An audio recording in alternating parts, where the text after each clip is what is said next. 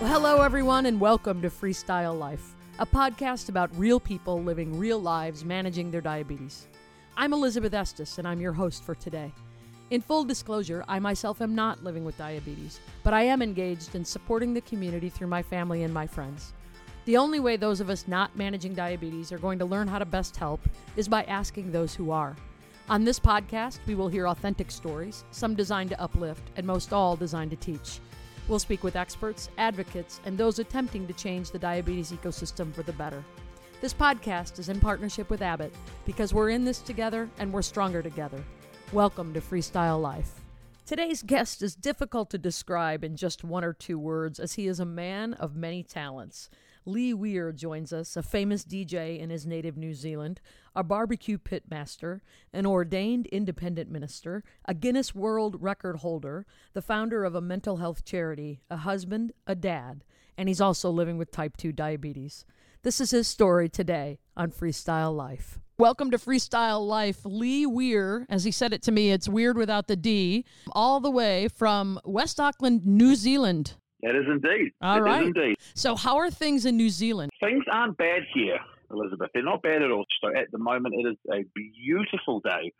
Looking out my bedroom window right now where I'm sitting. Blue skies, no clouds. It's looking really good. Lee, when I was reading about you and hearing about you, you're kind of like, I don't know, almost like a Renaissance guy. You've got so many talents.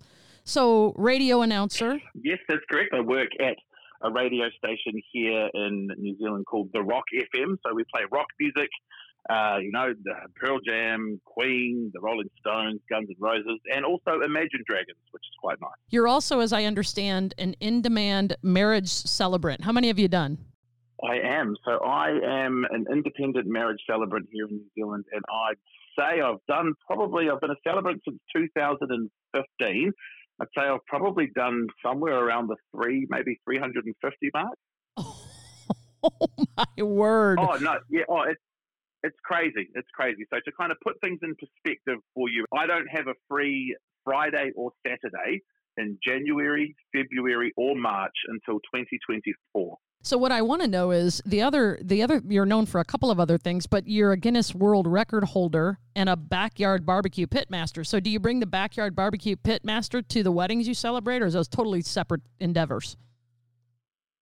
That would be quite a difficult thing to juggle, doing a ceremony and then emceeing a reception while making sure that I'm checking on the brisket and the ribs. So I haven't done the triple threat yet.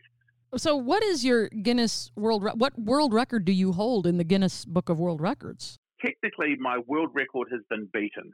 However, in 2014, I set the Guinness World Record for the most tattoos of the same cartoon character. So on my left arm, I had 41 tattoos of Homer Simpson in various different guises.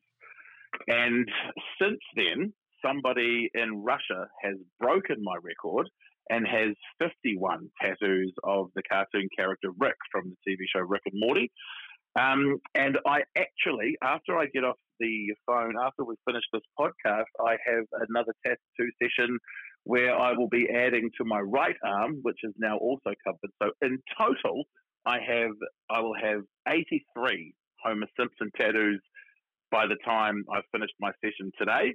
And that's okay with me. I kind of think that I know that I've got more tattoos than this guy, and that's all right. So I still say to people that I do hold the Guinness World Record for that.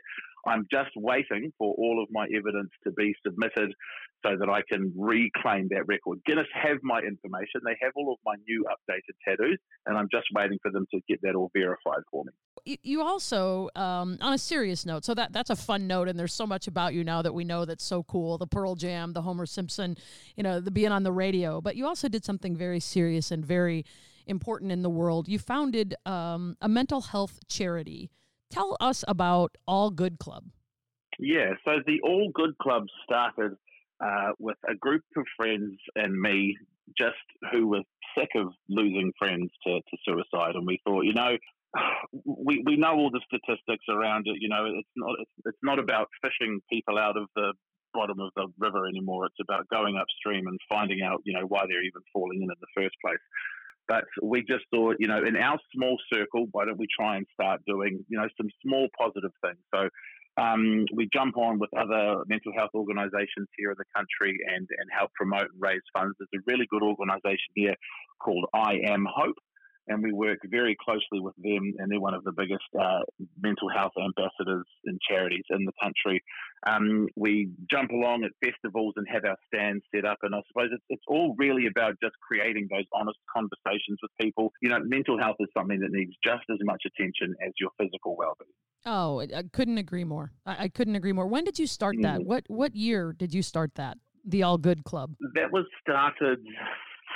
from memory, it was in April 2018. That's when it was started. Yeah, that was about the same time you found out and you were diagnosed with type 2 diabetes, right? But right around the same time you started the All Good Club? Absolutely, yeah, 100%. So I was diagnosed with type 2 diabetes in April 2018. Would you kind of share your journey, how you found out? Absolutely. So my mum passed away in 2010. She had bowel cancer.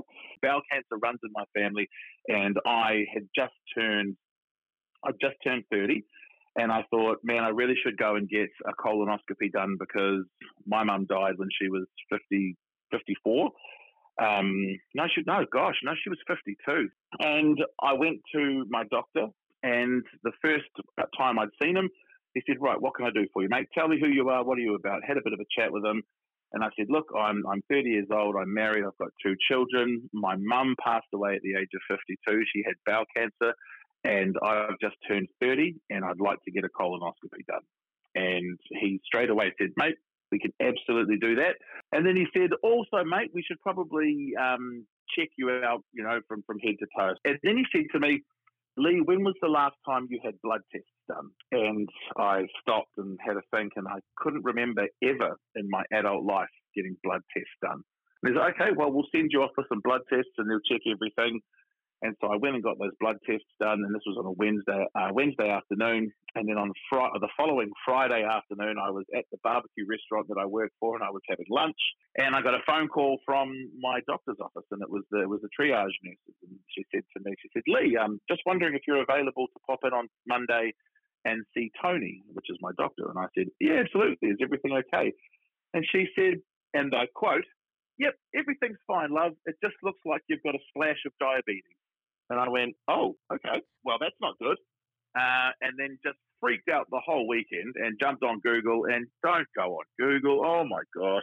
And then I went in on Monday, and my doctor basically explained in layman's terms to me how a diabetes diagnosis is given, which is a direct relation to the HbA1c count, which is the glucose levels in your bloodstream.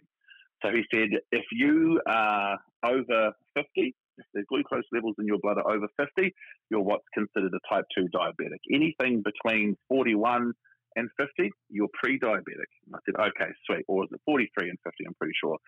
And I was at 87, and I was quite upset about this. And I said, oh my gosh, I don't know why, but I apologized to him. I said, I'm sorry.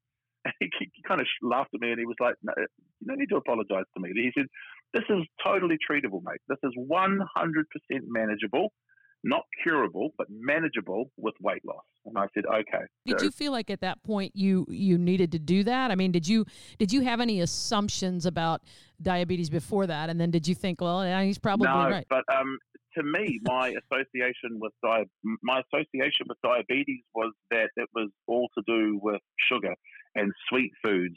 And my mum was a type 2 diabetic, and she used to have these ghastly sugar-free lollies and, sugar-free gum that you'd chew. And I just remember that was always my association with the disease, is that, if you've got diabetes, you're someone that just sits down, doesn't exercise, eats ice cream and chocolate and lollies and fizzy drinks by the gallon.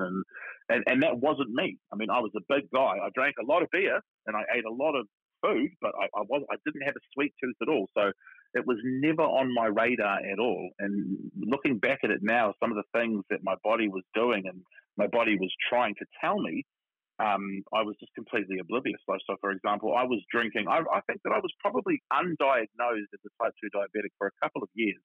I was drinking between 6 to 7 2-liter bottles of water a day. because I was just always so thirsty. Yeah, and everyone that I've spoken to since I was diagnosed has said, mate, that's a telltale sign that you're a diabetic. Your body's saying, look, we need to get rid of some of this sugar in your bloodstream. Best way to do that is chuck it through the kidneys, mate, and, you can pass it out via urine. So drink some water, bro, and, then we'll get some of that sugar out. And then, of course, I get that sugar out, and my body's saying, hey, there's not enough sugar in here. We need more for some energy. So I go and eat some more food, and it was just a vicious cycle. So now that I know what's happening in my body and what's happening to my body when I'm not managing my diabetes well, I pick it up straight away. Like, man, you're drinking quite a lot of water, Lee. Okay, that's not good. Sort yourself out. Oh, you're getting quite tired and you're having sleeps in the afternoon, Lee. That's not good.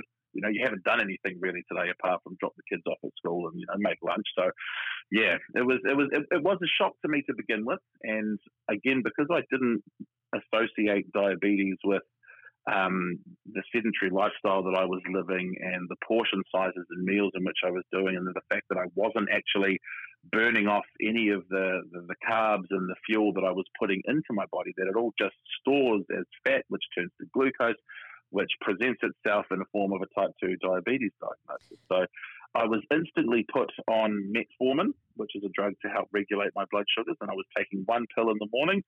And I remember saying to my doctor, he said, mate, so, just lose a little bit of weight and you should be able to turn this around. And I said, I was a little skeptical because exercise was not a foreign concept to me. I lived quite an active life as a teenager, but I just got really complacent and, got married and had kids and just thought, bollocks, that's fine. So I said, do I need to join a gym? And he said, well, that depends. Would you enjoy that? And I said, definitely not. Absolutely not. And he said, well, he goes, you've got kids? And I said, yeah. He goes, you've got a dog? I said, yeah. And he said, take the dog for a walk. I said, but make sure you go up some hills, get your heart rate up. So my plan was simple, was to eat a little healthier, to eat a little less, and to do some form of exercise daily. We're speaking with Lee Weir from West Auckland, New Zealand, marriage celebrant, Guinness World Record holder, backyard barbecue pitmaster, and a DJ on the biggest rock station in New Zealand. Lee, let me ask you, did you share this with your listeners at all? I mean, how vocal were you about being diagnosed with type 2? Yeah, so I started writing a blog. I was talking to my wife about it, and she said, you should probably write, do some writing, because I just finished studying and had a degree in an arts degree, double major in English and media studies, and I really enjoyed writing essays. And she said, why don't you put this down in writing? And I said, I don't want to do one of those feel sorry for me, pity me blogs. And she said, no, but if someone else might be going through something like this, and, to have it normalized and to have it spoken about, because there's quite a stigma about type 2 diabetes here in New Zealand. In fact, everywhere there's a stigma about type 2 diabetes. So I wrote a very open and honest blog about how I was coping, how I was managing my diabetes, right from the day that I was diagnosed until the day that I actually had done very well with my diabetes management. And yeah, the radio station picked up on it and they said, Lee, we'd love to talk about this a little more. Will you come in with our afternoon show and we can, do a segment about, how you're doing and we can follow your journey. And I thought, absolutely, man. If anything, that's going to help keep me accountable, because now it's not just myself that's banking on me getting these results. It's the 400,000 listeners that tune in every day to this station that are saying, hey, God, I wonder how Lee's doing with his journey. And so I really felt motivated and compelled to get stuck in and to do better, because I had these people that were hanging on my journey that were waiting to see what was going to happen. And if I let them down, then I wouldn't have been able to live with myself. I would have just been, oh man, this is so bad. Yeah, and when you did that, how did your eating change? I know you really put some thought and effort and really worked hard on that as well. Yeah, definitely. So the type of meals that we would eat, they weren't bad. I mean, it was meat, vegetables, and some sort of potato carby thing, But it was just the portion sizes that were really big. So I remember thinking, if I just do three things: eat a little smaller, eat a little healthier, and cut out eating after dinner, because it was the snacking that would get to me. I'd go down and sit down after dinner and, put on some TV after the kids are in bed. And before I knew it, my hand was in a bag of potato chips. And then before I knew it, that bag was gone. And it just happened without even, there wasn't even a conversation between my brain and my hand and my mouth. It just happened. So I went out and bought some smaller dinner plates. And I thought to myself, if I go and someone said, go and do that. And I was like, really? And they were like, mate, it will trick your head. So you'll see a plate, you'll see a full plate. Yes, it'll be a lot smaller than the plate that you usually eat off, but your brain will think, hey, I've just seen you eat a whole plate of food there, Lee, so you don't need anything else to eat. And because I was home during the day, I was able to, make all of my own food. I stopped buying packets of, processed food and jar sauces. You will not believe how much hidden sugar there is in, things like a spaghetti bolognese pasta sauce. If you make that sauce from scratch, it's so good, unbelievable. But so I thought, right, that's what I'm going to do. I'm going to cut down my portion size. I'm also going to eat a little healthier. So if we were having something like spaghetti bolognese, I would have it. I would make the mixture from scratch. I'd buy lean beef and I would have it on a bed of steamed broccoli or something like that. So, because the kids aren't going to eat what I'm eating, they're not going to eat spaghetti bolognese with cauliflower and broccoli, because they want some pasta, and that's okay. They're kids, it's all right. So I was realistic about the fact that my family, my wife was very supportive, and she ate those meals with me. But I still needed to, keep the kids a little more interested in dinner, as opposed to just seeing a whole bunch of stuff that they've not usually eaten before. So that was a lot of fun. So when you did this, you had you had some success in the beginning. If you were to characterize your journey, has it been all smooth sailing, or have there been peaks and valleys along the way? No, yeah, peaks and troughs, definitely peaks and valleys. So in the first 3 months, that was my plan, was just to go hard, to eat better, to exercise daily, and to eat less. And I actually, my HbA1c count in that 3 months from April to August actually saw me nearly half my HbA1c count. So I was at 87 when I first got diagnosed. And when I went back after 3 months and got my next set of blood tests done, it was at 43. And wow. My doctor was just blown away. He was like, mate, how have you done this? And I got quite emotional, actually. And I started crying. And I said, mate, it's been really hard. And he was like, oh, so you've been starving yourself? And I said, no, I did what you told me to do, to eat a little healthier, to eat a little less, and to do some exercise. And he was like, well, mate, keep this up. He said, do you remember when you came in here, you told me that your goal was to, at the very least, be in the pre-diabetic range before your 10-year wedding anniversary in March. And I said, yeah. He goes, mate, it's July and you're nearly there. He goes, if you keep this up, we'll be able to take you off medication entirely, and medically, you won't be considered a type 2 diabetic. It still has the ability, all dependent on you, to rear its ugly head again and say, hey, Lee, remember me? Yep, you're eating badly again. You're not exercising. Guess who's back? But if you keep it at bay and you keep doing what you're doing, mate, we won't need to medicate you at all. He said, mate, you are my star pupil. This is unbelievable. So I got really excited and was real happy. And on my way home from the doctor's appointment, I stopped and I bought a couple of chocolate ice creams, which I hadn't had in so long, which was so good. Went home and sat down with my wife and my kids and told my wife my results, and we had a little cry together, and Lucy said, what's wrong, Dad? And I said, oh no, these are happy tears, sweetheart. I said, Dad's not sick anymore. And the first thing she said was, does that mean you can have some lollies now? So you were super excited, and then, the world changes, COVID hits. What happens then? So once I'd gotten those results and I was feeling really good about myself, I just got really complacent. I just got really bad and really lazy. I thought to myself, right, you've done it now, Lee. You're doing really well. Now you can do some of those things that you used to like to do. And, you can, go and drink some more beers and eat some more food and, not exercise every day. It was quite a gradual slide from being really good and doing everything that I needed to be doing to dropping one or two of those things and being like, right. And it was just that mentality. And it was all my fault. I let myself go from being, someone who had done really well, who had a lot of people following his journey, and who had a lot of people that were there loving and supporting him, to someone who just thought, you know what, this doesn't matter anymore. I'm okay. I'm going to do what I want to do, which is what I had been doing prior to my diagnosis. And I was having a lot of fun. And it just caught up with me. And I went for another blood test, and my doctor said, okay, so you've not been taking your medication? I said, no. And he goes, well, it'll be interesting to see where your bloods are. And I said, okay. So I got a blood test, and they went from being at 43 to 57, which again, for a type 2 diagnosis, is anything over 50.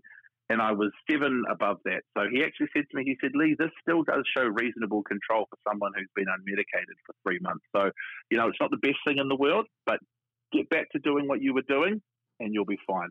And again, got back to doing what I was doing, did really well, was doing great, and then just got real bad. And then COVID hit, and we had lockdown here in New Zealand. We went straight into lockdown for 6 weeks on the 27th of March, 2020. And I did a lot of eating and a lot of drinking during that time, and just got really, really bad. And that's when it did affect my mental health. I mean, you chuck a global pandemic on top of a 6-week lockdown where you're trying to homeschool your kids and they're not having any of it because they don't want to be doing schoolwork when they're not actually at school. And then, you can't go anywhere, you can't do anything. And the only thing that you think to do is, hey, well, I'm home, there's nothing to do. Let's cook some food. Let's eat some food. Let's do some drink. So got really bad with that. And my last diabetes test, my HbA1c count was at 108. Oh, which is really bad. That's really bad. And again, I mean, the onus for that is entirely on me. It's entirely my doing. So the only person that is going to have to change it is me. And I'm doing really well at the moment. I've lost close to 14 kilos, and I'm feeling a lot better about that now. I'm not so lethargic during the day. I'm not drinking as much water. I'm feeling really good and really positive about where I am. My next blood tests, which are due in a couple of weeks, will hopefully show some progress there. But yeah, I'm feeling kind of like I was feeling when I was on the road to doing really well after my very first diagnosis. So I'm pumped to see what's happening. So when you think about these fits and starts, right? You're doing great, then all of a sudden it changes, and you're thinking about the stops and the starts and the good then the bad. What advice would you give someone else who is living with type 2 diabetes? What advice would you give? Well, that's a really good question. I don't know. I'd probably look. It's totally normal to have those feelings. No one's perfect. You're going to have highs. You're going to have lows. And when you're in the highs, you're loving it. You're relishing your successes. It's really good. And when you're lows, you're probably thinking, man, there's no way I'm going to be able to crawl back out of this. For me, being able to talk to people about how I'm feeling is huge. So if you don't have a decent support crew around you, you need to find someone that's at the very, very least is going to sit there and listen, because I don't need to be told what to do. I just need someone to listen to how I'm feeling. And my wife's really good at that. I'll sit down and I'll talk to her about how I'm feeling. And instead of giving me answers, she'll say, okay, so what are you going to do about that? I've heard how you're feeling. It's not good. I'm sorry you're feeling that way. But, what do you want to do about that? How can I help? What can we do? What can we do to do that? So when you speak life into your problems, they kind of sting a little less. So it's so big to be able to talk to someone about how you're feeling. And if you don't have someone like that in your life, in your personal life, go and talk to a doctor. Absolutely. Go and seek medical advice, because there's nothing worse than trying to deal with something on your own. But you also have to be willing to change, and you have to want to change. There's that old saying that you can't help someone that doesn't want to change or that doesn't want to help themselves. That's so true. And I was like that for a while when I was doing really bad. It was that whole, oh, you're gonna go to the gym today, Lee? Oh, nah, that's okay. I don't think I will. And I didn't want to. And it wasn't until I saw the results that I had that were actually really bad and thought, you know what, mate, you actually can't keep doing this. You've got kids. You're about to have another kid. You need to sort it out, because you want to be around to teach those kids how to drive and to take them to their school ball and to their prom and to teach them, teach my son how to shave. Absolutely. The advice that I'd give would be to know your triggers, to know what's happening when it's happening, and to be able to identify that. And if you can't identify that, to be able to talk to somebody about how you're feeling, and to get some help from someone else who's around you, or your support crew. And if not someone around you, go and talk to a doctor or something like that, a medical professional. You mentioned Lucy, your daughter.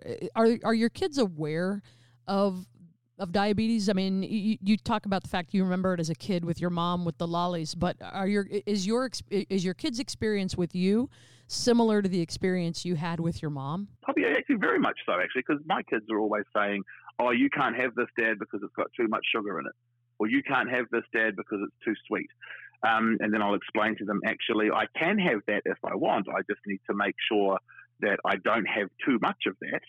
You know, everything in moderation, including moderation. They know that, you know, I need to be exercising daily. They know that I need to not eat so much. And they do call me out on snacking late at night, like, you shouldn't be eating that, Dad. And I'm like, no, you're right. And I'll tell you what, if anything's going to get you to sort your life out, it'll be your kids. Well, you made a difference for everybody who's listening to this podcast, and there is no doubt that you are living your best life. Lee Weir from West Auckland, New Zealand. We are so grateful that you joined us today. But, you know, look, it was my absolute pleasure to chat with you today. Thank you so much for having me. So that's a wrap on this edition of Freestyle Life, a podcast brought to you in partnership with Abbott. We want to thank Lee for joining us and for all of you as well. If you have ideas for this podcast, questions that you'd love answers to, or guest suggestions, we'd love to hear from you. Please drop us an email at ideas@freestylelifepodcast.com.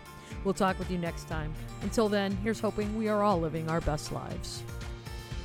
The views, positions, and opinions expressed in this podcast are solely those of the individuals involved and do not necessarily reflect the views of Abbott Laboratories. The views, positions, and opinions represented, as well as any reference to a specific product or entity, do not constitute an endorsement or recommendation by Abbott.